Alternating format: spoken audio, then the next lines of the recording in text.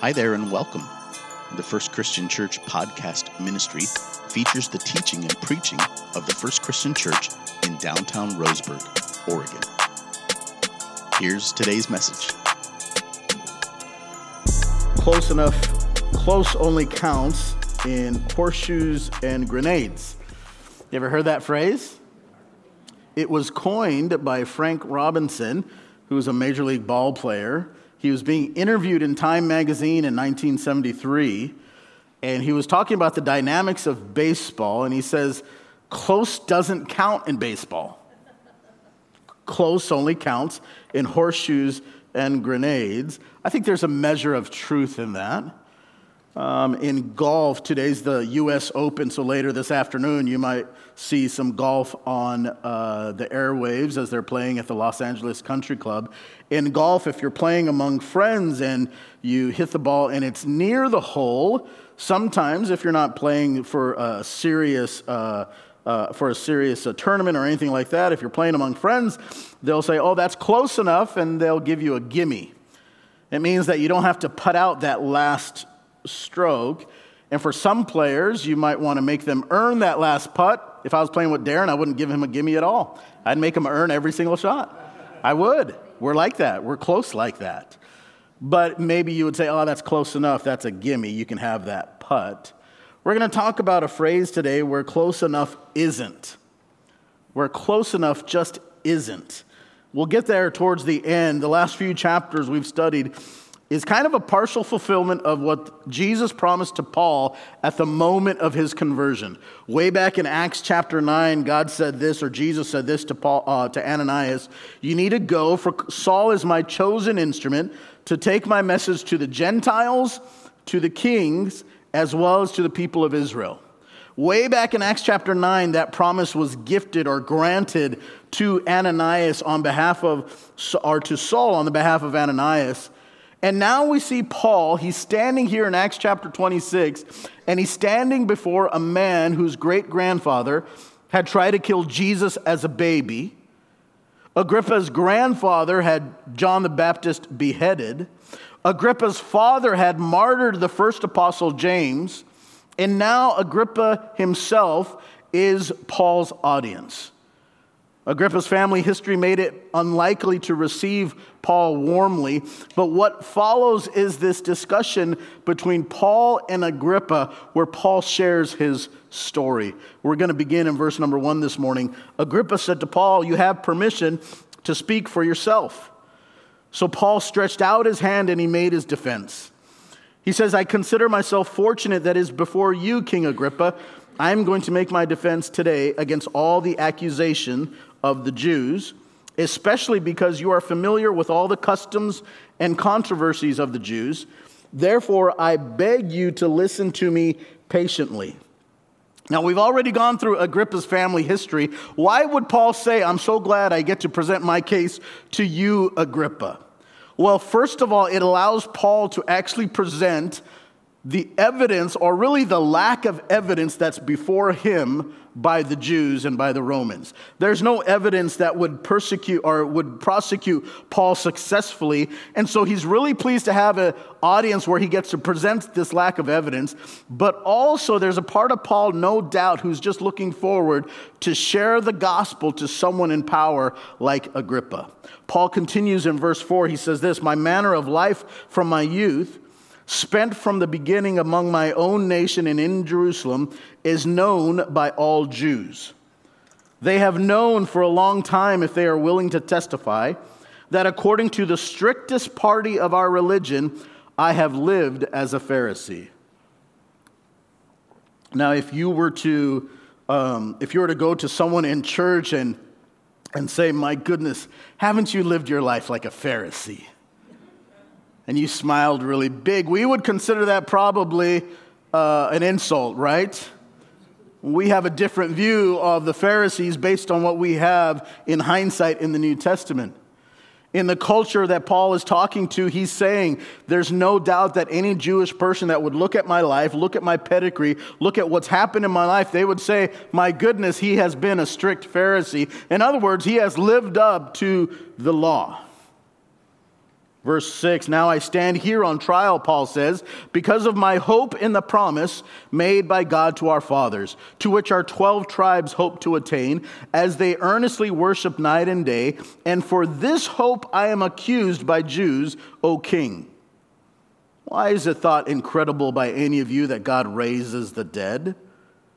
Paul made it clear, both in his heart and his mind, he remained a faithful Jew. And yet his trust in Jesus was an outgrow of his trust in the hope of the promise made by God. Since Acts chapter 9, he had learned to trust God, and the longer he trusted God, what he realizes is the more he could trust God. And the more he trusted God, he knew that the longer he would trust God. Life is a lot like this, isn't it? The more that you trust God, the longer you end up trusting God. And the longer you end up trusting God, the more that you trust God. Here's Paul in Acts chapter 9. And when you see his conversion under the circumstances that it had, over the course of the last 19 chapters or 17 chapters, we have seen different things happen to Paul. But one thing has remained true. God's word has not failed Paul. People have come to Jesus, and through every scenario, Paul has seen God's hand provided for him.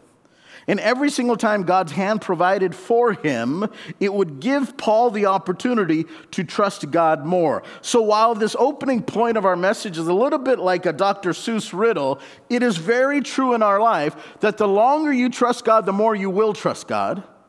And the more you do trust God, the longer you will trust God. In fact, if you want to live, one of the pieces of advice I've been thinking about, my brother, obviously, in preparing some remarks for Thursday, and about 15 years ago, we were spending some time together, and I was going through a pretty difficult time in my life, and he was living in Woodburn, Canby area at the time, and I was here in Roseburg, and on one of the times I went and visited him, he said, Danny, the next time, he called me Danny, by the way. All my family does. Please don't try to do that. It just sounds weird when anyone else tries to do it, but family gets away with it. And he said, Danny, the next time you come, I want you to have written your obituary. And he said, I just want you to think about what you would like people to say when you're gone. And the lesson for me from him was, you should live with the end in mind. Right? So here's the thing. If you want to live a life where you get to look back and see all the ways you've trusted God, if that's something you want to hold on to and people get to say about you, and you get to live such a life where 20, 30, 40 years from now, you would be able to look back on your life and say, man, I'm so glad I trusted God in all these areas. You know what that means? That means you have to live with the end in mind. And so today, that means this. You have to trust Him with your finances today. That means you have to trust Him with the relationship that doesn't make sense today.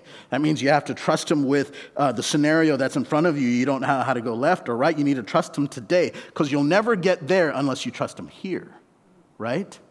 The longer he trusted God, Paul, the more that he would trust God, and the more he trusted God, the longer he would trust God. He knew this was part of it. Paul continues in verse 9, I myself was convinced that I ought to do many things in opposing the name of Jesus of Nazareth. What's he talking about here? Read this again.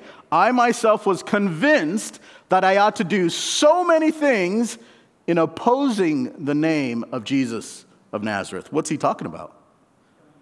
He's talking about I don't understand. Siri doesn't know either, apparently. He's talking about persecution. I heard someone say stoning. He's talking about all these things he did out of the passionate pursuit of the law rather than a relationship. He goes on to explain, verse 10. And I did so in Jerusalem. Paul says, I not only locked up many of the saints in prison after receiving authority from the chief priest, but when they were put to death, I cast my vote against them. And I punished them often in all the synagogues and tried to make them blaspheme. And in raging fury against them, I persecuted them even to foreign cities. So before his conversion, Paul was an angry man who was passionate about pursuing the law, the letter of the law. And so before his conversion, Paul believed he must persecute those who were following Jesus because they were living their faith outside of the law. So he imprisoned some of them. He killed some of them. He forced them to renounce Jesus to whatever extent he could. He goes on and tells his story, verse 12. In this connection, I journeyed to Damascus with the authority and commission of the chief priests. At midday, O king, I saw on the way a light from heaven, brighter than the sun, that shone around me and those who journeyed with me. Verse 14, and when he had all fallen to the ground, I heard a voice saying to me in the Hebrew language, Saul, Saul, why are you persecuting me? It's hard for you to kick against the goads. And I said, who are you, Lord? And the Lord said, I am Jesus whom you're persecuting. I wonder what emotions Paul had as he just shares his story. It's a beautiful theme that we've uncovered these last number of weeks in the book of Acts, that Paul has his opportunity to simply share his story with people when given the opportunity. This is the most lengthy portion of his testimony we see from his own words. And he notes that this mission was blessed by those in religious power, his mission to go to Damascus, and yet he was literally seeing the light before figuratively seeing the light. Verse 15, he says, who are you, Lord? And the Lord said, I am Jesus. I am Jesus whom you're persecuting. This changed Paul's paradigm. Immediately he understood that Jesus was alive, not dead. He understood that Jesus reigned in glory. He realized that persecuting the followers was persecuting Jesus. And seeing Jesus for who he was ignited a response. Now, church, if we have really seen Jesus for who he is, it should ignite a response to us. In fact, the transformation in his mind led to a transformation in his life. You know, seeing Jesus for who he is should ignite a response in us. You know, a common phrase in church culture today is we get to come to Jesus as we are. And that's 100% correct.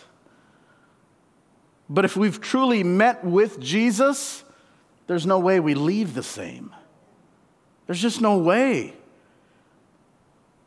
We don't get to stay the same when we come face to face with glory, with love, with mercy, with Jesus. In fact, what we believe should impact our behavior. And since attending this church, if your behavior has not changed at all, I would say we're doing a pretty poor job as a church. Paul had to repent. He had to make a transformation in his mind that led to a transformation in his life. Because up until this point, most people would say Paul lived a moral life. The Jewish people would say, well, yeah, Paul's a Pharisee. He lived a moral life. And so I would beg of you to answer this question. If he lived a moral life, what did he have to repent from? Well, he had misguided religious zeal. He had wrong ideas about who God was. He persecuted people in the name of his faith. There was plenty for him to repent from, but that repentance would only come with the come to Jesus, literal come to Jesus meeting. I would say to you, church, that if we've met Jesus, there should be parts of our life that are changing. If we've met Jesus, there's parts of our life that should be transformed. And if Sunday morning doesn't lead to a transformation in your heart, if the groups that you're studying the Bible with, if your relationship, if your prayers, if your time with Jesus does not lead you to a transformation in your life that begins with your mind, we need to reevaluate our relationship. He continues in verse 16. And now again, he's talking about Jesus speaking to him. So these are Jesus' words from Paul's memory. Rise and stand up on your feet, for I have appeared to you for this purpose, to anoint you as a servant and witness to the things in which you have seen me and to those in which I will appear to you. delivering you from your people and from the Gentiles to whom I am sending you.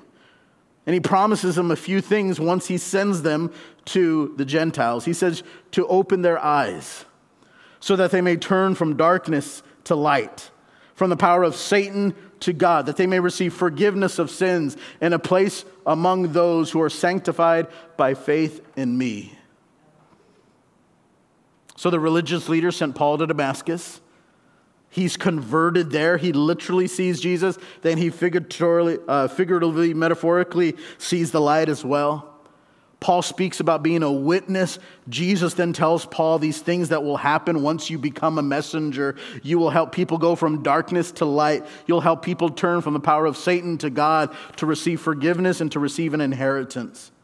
And as he's speaking, let's just remind ourselves where he is. He spent 2 years with Festus, right?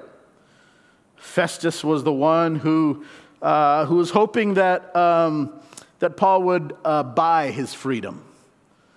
Festus would bring his wife along to listen to Paul numerous times. And along that whole interchange, Luke records that Festus was hoping to receive something from Paul, perhaps to buy his freedom, which was not uncommon. Festus then hands him over to whom? Anybody remember?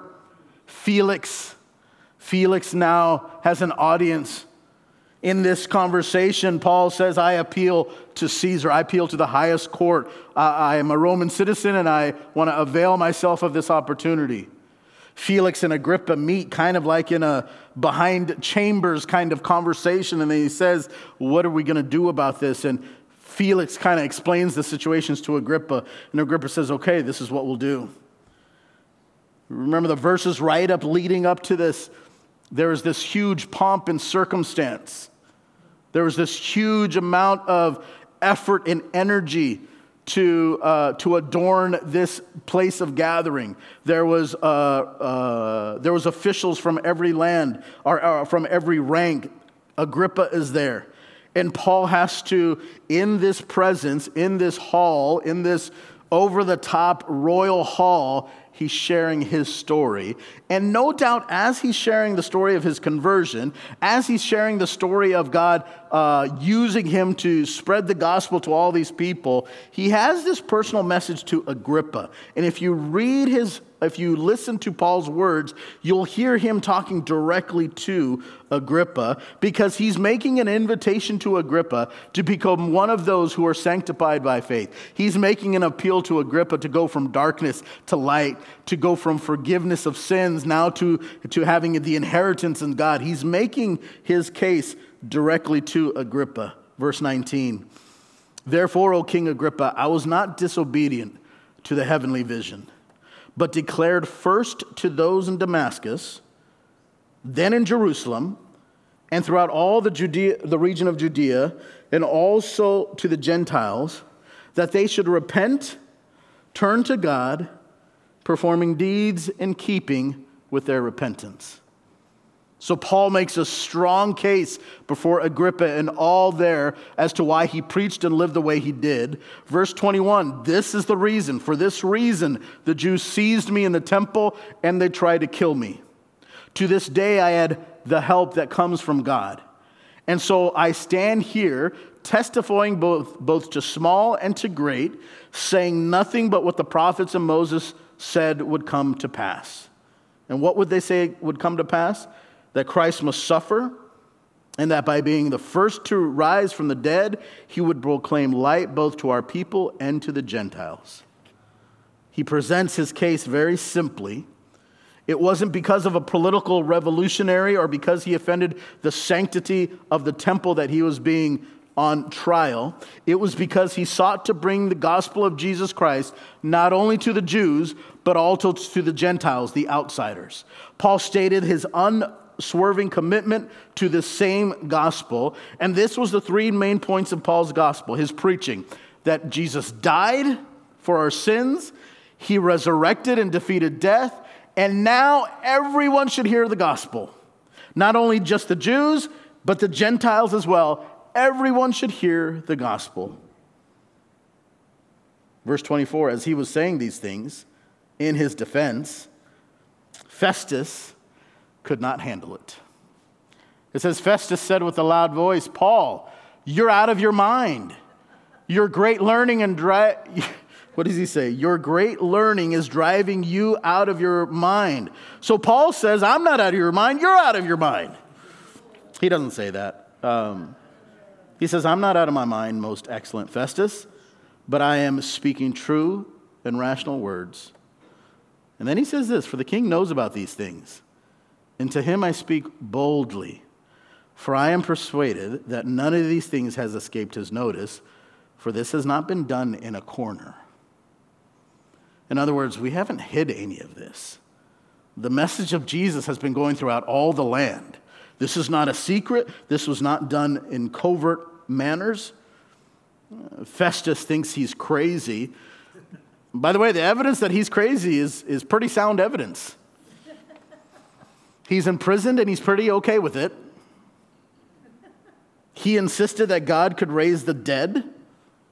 He experienced a heavenly vision and changed his life because of it. He didn't care that he was bound, and he believed in a hope and a redemption for all humanity, not just Jews and not just Gentiles. Again, the evidence that he was crazy was there. Festus had recently come from Rome and probably didn't know what happened with the early church movement, yet Agrippa had known. And we come to the end of this chapter in Acts chapter 26. Look at verse 27 as we continue. King Agrippa, do you believe the prophets? I know that you believe. Now it's interesting, he is talking about the prophets here with King Agrippa, isn't he? He doesn't say, do you believe in Jesus? He doesn't say, do you believe in the gospel? He doesn't say, do you believe in the resurrection? He simply says, do you believe in the prophets? We'll get to that in a moment. Agrippa said to Paul, in a short time would you persuade me to be a Christian? And Paul said, whether short or long, I would to God that not only you, but also all who hear me this day might become such as I am, except for these chains. Paul used Festus's outburst to appeal to what King Agrippa already knew. And he says, do you believe in the prophets? If you're following in your notes, he wanted to connect what Agrippa already believed to what he should believe. He was trying to build a case for King Agrippa. And so he was looking for the common ground. We've seen this over and over again, haven't we? We've seen this in the life of Jesus. We've seen this in Peter when he was talking with Cornelius. We've seen it through all the book of Acts, especially with Paul, that whenever he was in a situation where he was presenting the gospel, he would look for common ground and use that common ground to build a bridge. And so what he's doing here with Agrippa is he's saying this, you believe in the prophets, right? Give me that at least. If you believe in the prophets, no doubt Paul would have had something to build on because the prophets were forthtelling about who Jesus is. Let me encourage you when you speak about Jesus to your family, to your friends, when you speak about the hope that we have, when you are sharing your story, is to always look for the common ground. And when there's common ground, whether it's in your past or where you're from or your education or what you did or whatever it might be, that common ground ends up becoming a bridge for people to trust upon. You know, in a few weeks, we'll talk about sharing stories, and we're going to give some really practical tips. And buckle up, you're going to have homework on that Sunday. We're going to give you some things to work on to help share your story. But as a word of encouragement, people are really impressed with our talents and our expertise, but they connect with our brokenness. So you might have this education, you might be able to do these kinds of things, and you might be eloquent, or you might be well-to-do, or you might drive a certain vehicle, or you might have a certain background, or you might live in a certain part of town, and all those things will impress one another because we're human, but what connects us with one another is our brokenness. And Paul was looking for something, some common ground to build upon, and he knew that if he could just get King Agrippa to share a little bit of himself, to share a little bit of common ground, it would afford Paul the opportunity to build that trust with him. Paul brought the challenge directly to Agrippa. And this is a necessary part of presenting of who Jesus is a call to action, a call to make a decision. And yet Agrippa says, he says there, in a short time, would you persuade me to be a Christian? In other words, the language is saying this, almost you have persuaded me to be a Christian. The literal idea is, in a little bit of time, you have seek to persuade me to act a Christian. In other words, there's a little distance between me and Christianity. Here's the sad truth. However close Agrippa was to becoming a believer, it wasn't close enough. So almost being a Christian means that you almost have eternal life. Almost being a Christian means you're almost delivered from the judgment of hell. Almost being a Christian means you almost have a personal relationship with Jesus. And yet, as we started with this phrase, being close enough just isn't. It isn't the same thing. And Agrippa condemned himself even more by admitting how close he has come to the gospel and how close he understood it and how close he came to it while still rejecting it. Verse 30. The king rose, and the governor and Bernice and those that were sitting with them. Remember, this is not a private conversation. This was done in their hall. This was an official proceeding, so it was done with many witnesses. When they had withdrawn, they said to one another, "This man has done nothing to deserve death or imprisonment." Now, let's just hold on to that verse right there, verse 31. So they've withdrawn. And they said to one another, "This man is doing nothing to deserve death or imprisonment." So it would appear that Paul's case was successful. It would appear that he would be freed. There's nothing he's done to deserve death or imprisonment. And yet, verse 32, Agrippa said to Festus, "This man could have been free if he had not appealed to Caesar." So we need to get into some historical context. Agrippa saw there was no evidence offered to support the accusations. Whatever accusations were levied against Paul, Paul was innocent of them. There was no evidence. And he respected Paul's integrity. Even while rejecting the gospel, he understood Paul's integrity. And so he would return back a verdict of not guilty had the power been with him. But we remember in a chapter previous, Paul had appealed to Caesar. So now we have a technicality. Paul could not be set free because he had appealed to Caesar. And once an appeal was made, it could not be retracted. And so with his appeal to Caesar, Paul still would have to go in front of the Roman emperor the way he had with Felix, Festus, and Agrippa. And the appeal to Caesar, his subsequent journey to Rome at the emperor's expense, was also going to be a time where Paul got to speak the gospel and share his story to kings and with rulers. But this is why there's a technicality on why Paul isn't released, if you're following along. What stopped Agrippa short of making a decision? Why did he only almost become a Christian? Why was Agrippa only almost persuaded? I want to call attention to just a few people that were around him to help us give maybe some context. One of the people sitting next to him was Bernice. Bernice was a sinful, immoral companion. And he might have realized that becoming a Christian would mean losing her and her influence in his life. He was unwilling to make that sacrifice, perhaps. So here's Agrippa, and he understands the weight of this decision by embracing who Jesus is. It means that this relationship that's in his life can't stay the same. By the way, he's right. If you come to Jesus, things should change in your relationships. And Agrippa knew that because he had this sinful, lustful, immoral companion in Bernice, he knew that making a commitment towards Jesus would jeopardize this relationship, and so perhaps he was unwilling to make that sacrifice. Also next to him was Festus. Festus, by all account, was a no-nonsense man, thought Paul was crazy, had tremendous influence, kind of a man's man, if you will. And perhaps Agrippa thought, well, there's no way I can become a Christian. Festus is going to think I'm crazy. If he thinks Paul's crazy for declaring these truths, no doubt he's going to think I'm crazy for embracing these truths. So perhaps there was a little bit of embarrassment on Agrippa's side.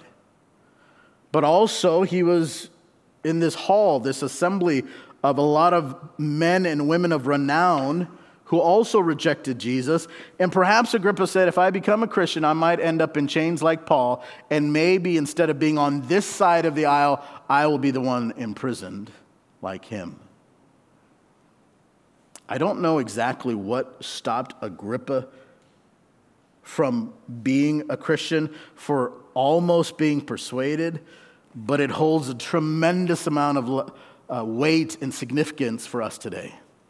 We need to learn from the life of Agrippa.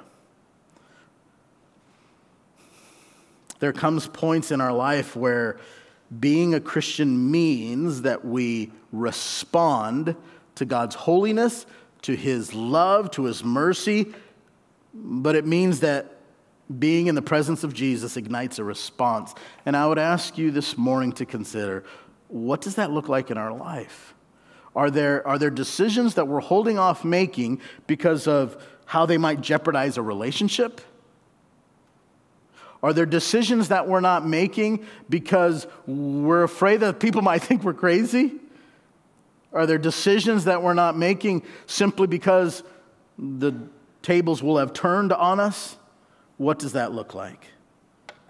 As we reflect and respond this morning, let's pray together as we consider these things. Would you bow with me in prayer? Father, I'm thinking about Agrippa and I'm thinking about Paul, and I'm just so I'm so burdened that